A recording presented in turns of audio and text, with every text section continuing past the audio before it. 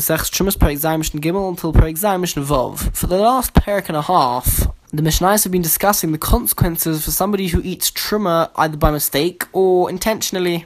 And we know that the punishment for eating truma by mistake, if a non-Kohen does so, then he has to pay back keren v'chomesh, the actual value of the food, plus a fifth of that value. And we explained that it's actually a quarter, but it works out as a fifth of the total amount paid. And we learned that the punishment for eating it on purpose would be death by the hands of Hashem, or malchus, lashes. But be it as it may, our Mishnah tells us that hamachles bonov ketanim, one who feeds his children who are under bar mitzvah, he gives them truma, and they eat the truma by mistake. So they, let's say, don't realize it's truma. Or if he feeds his non-Jewish slaves, whether the slaves are above or under the age of bar mitzvah, in these two cases, the punishment of keren v'chomesh will not apply. And the reason for this is because only the person who ate the truma would need to pay keren v'chomesh. Even though the father caused it to happen, he didn't actually eat it, so therefore he would not pay keren v'chomesh. Now the children of the non-Jewish slaves wouldn't pay keren v'chomesh either, because children who are under bar mitzvah are not obligated in mitzvahs or paying for things which they do. They would not have to pay the chomesh, which is a punishment.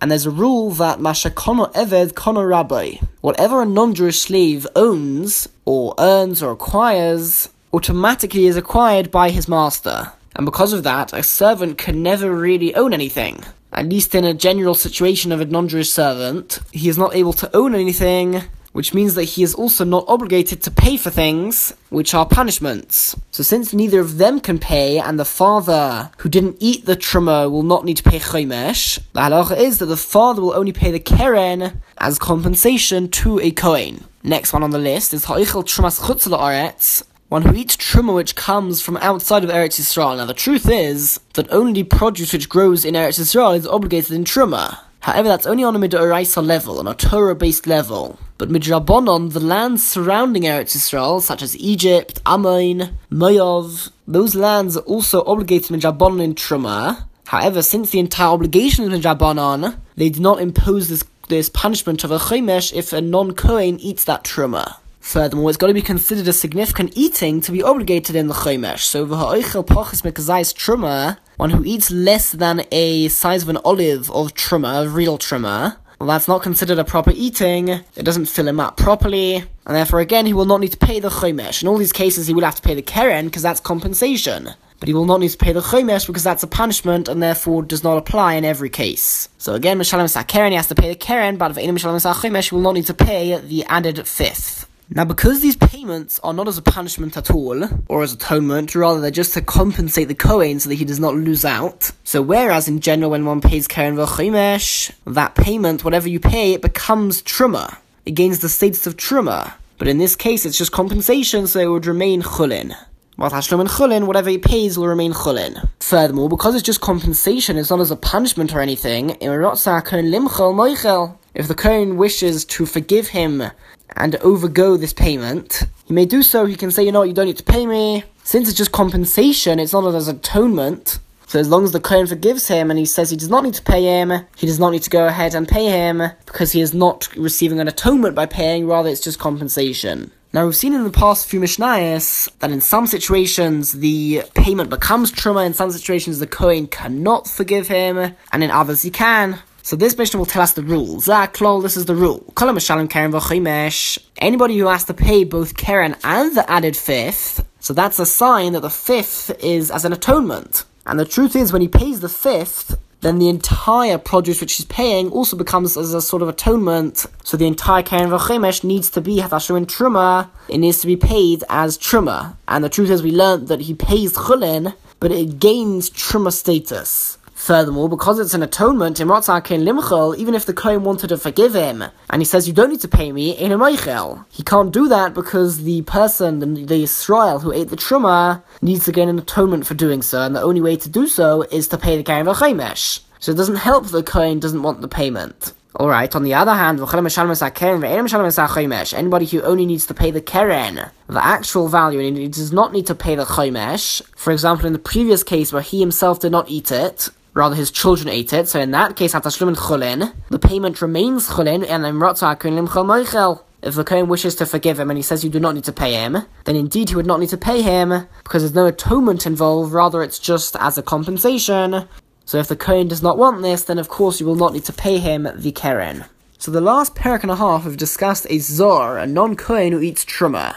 If you recall, the parak and a half before that, and I'm talking about the last part of Perek Daled and the entire Perek Hey, discussed situations in which truma was mixed with chulin, and what one is supposed to do in those situations. For the last half of this Perek Zayin, we're going to return to that discussion, but for most of these cases, we're going to be discussing Sofik Meduma, where it's a doubt as to whether there's at least 100 times more chulin than truma produce, or even whether there's any truma produce in this mixture. And the first example of this is shtei kupais. If somebody has 2 boxes of produce, and let's say each box contains less than 100 sa'ah of produce, and achas shel truma v'achas shel chulin. In one box there's truma produce, and in the other box there's chulin produce. Shenofla sa'ah truma l'seich achas mehen. And one sa'ah of truma fell into one of the boxes, either the truma box or the chulin box, but ve'ein yodua le'ez mehen nofla, it is not known into which box it fell. So of course, if it fell into the chulin box, then that will now become meduma, but if it fell into the truma box, then it will remain the same.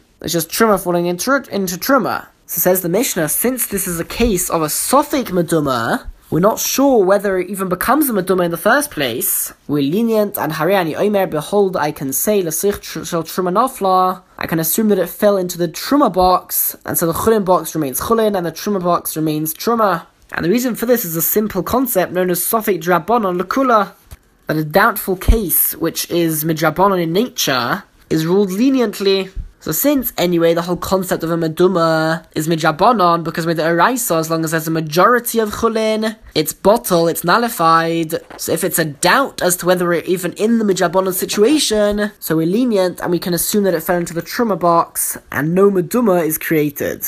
Now the next part of the Mishnah, some explain as a continuation of what we've just said, where truma falls into one of the boxes and we're not sure which one. But others explain it even without that, because it's a doubtful case even without truma falling into one of them. Because eino dua ezehi shel truma ve'ezeh shel chulin, if it's not even known which box is the truma box and which box contains chulin, so then there's a doubt even without the truma falling in, and ideally one needs to treat both of the boxes as truma, because he's not sure which one's which. However, if unintentionally, let's say he didn't know there was a chance that one of the boxes was truma, and ochel achas mehen, he ate from one of the boxes, then potter, he's exempt from paying the keren v'chomesh, because since it's a payment, the Kohen can only receive a payment if he proves that he's entitled to it. This is based on the rule hamitzimei chaveiro olav haraya, which means that if somebody wants to take payment from somebody else, he can only do so if he proves that he's entitled to it. Over here, since the doubt as to whether this person even ate truma, the Kohen cannot prove whether he ate truma, and therefore he will not receive the keren v'chomesh. So now, once he's eaten one of the boxes, or what was in one of the boxes, so there's one box left, and we're not sure whether this box is truma or chulin. So just like before, we need to treat the box as truma,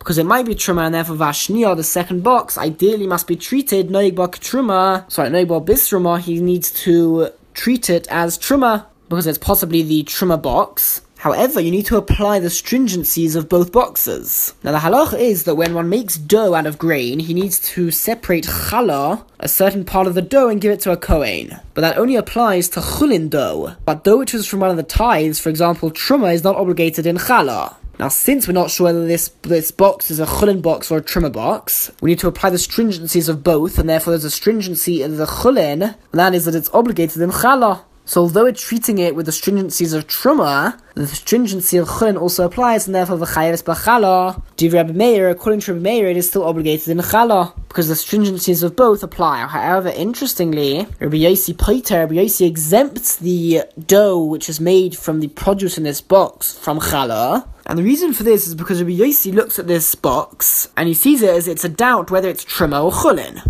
And Rabbi Yossi holds that really we should look at this as a meduma. A meduma is also half chulin, half truma, so we should also view this as a mixture of truma and chulin, as a sort of meduma. Now the halacha is that a meduma dough is exempt from challah, so Rabbi Yossi says that this mixture of truma and chulin is also exempt from challah. And this is learned from a pasuk with regards to challah. Alright, continues the Mishnah. What happens if somebody else eats the second box? So the first box let's say Reuven ate, and we said that he is exempt from paying the Keren V'Chomesh because the Kohen cannot prove that he is entitled to that money. Now, in the same way, Shimon, who ate the second box, it's also a doubt as to whether he ate Truma or Chulin, and the Kohen cannot prove that he did, and therefore the Kohen again cannot receive payment for that. Even though it's certain that now the Truma has been eaten by either Reuven or Shimon, if we look at them individually, you can't prove that they ate Truma, and therefore the Kohen will not be able to take payment from either of them. So P'turah is exempt from paying. However, if one person, let's say Reuven, ate both of them, so then certainly Reuven ate the Truma, so Mishalem Kektan Shabshneyen, he has to pay, but he only has to pay for the smaller box.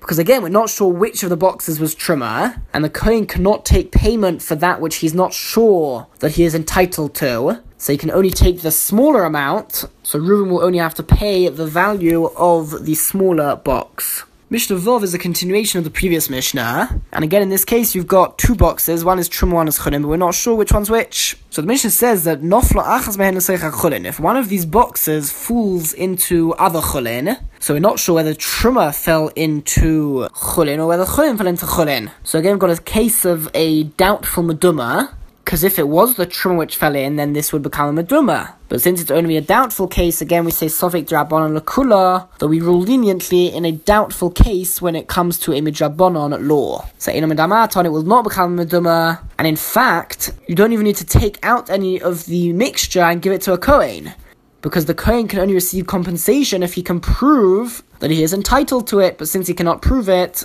you do not need to give anything to a Kohen, and you can eat the entire thing and treat it as Chulin. But again, even once the first box has been gotten rid of, let's say it's fallen into the other mixture of Chulin, you still need to treat the second box as Truma, because it might be Truma, so Vashniya, the second box, Noigwa Kisruma, Noigwa Bisruma, you have to treat it as Truma.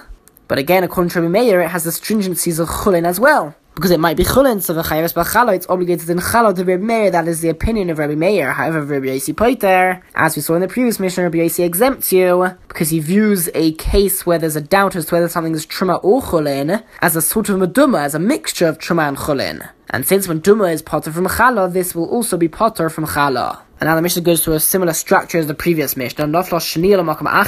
If the second box fell into other Chulin, then again, it will not become a Meduma, because it's a doubt as to whether this is Truma or Chulin. But if both boxes fall into one thing of Chulin, into one bundle of Chulin, then of course Truma fell into Chulin over here. So if there's not enough Chulin to be Mavatal the Truma, if there's not 100 times Chulin than Truma, then it becomes a Meduma. However, we view the smaller box as the Truma box, which means that there's more chance that it will be bottle, because there's more chance that there will be 100 times Chulin than Truma. So we look at the smaller box as Truma, so we would require less Chulin to be Mavatal the entire mixture. Of course, if there isn't 100 times Chulin than Truma, then this would make no difference, because either way the entire mixture would become a Meduma. But if there is at least 100 times Chulin than the smaller box of Truma, then it would make a big difference, and it would indeed be bottle.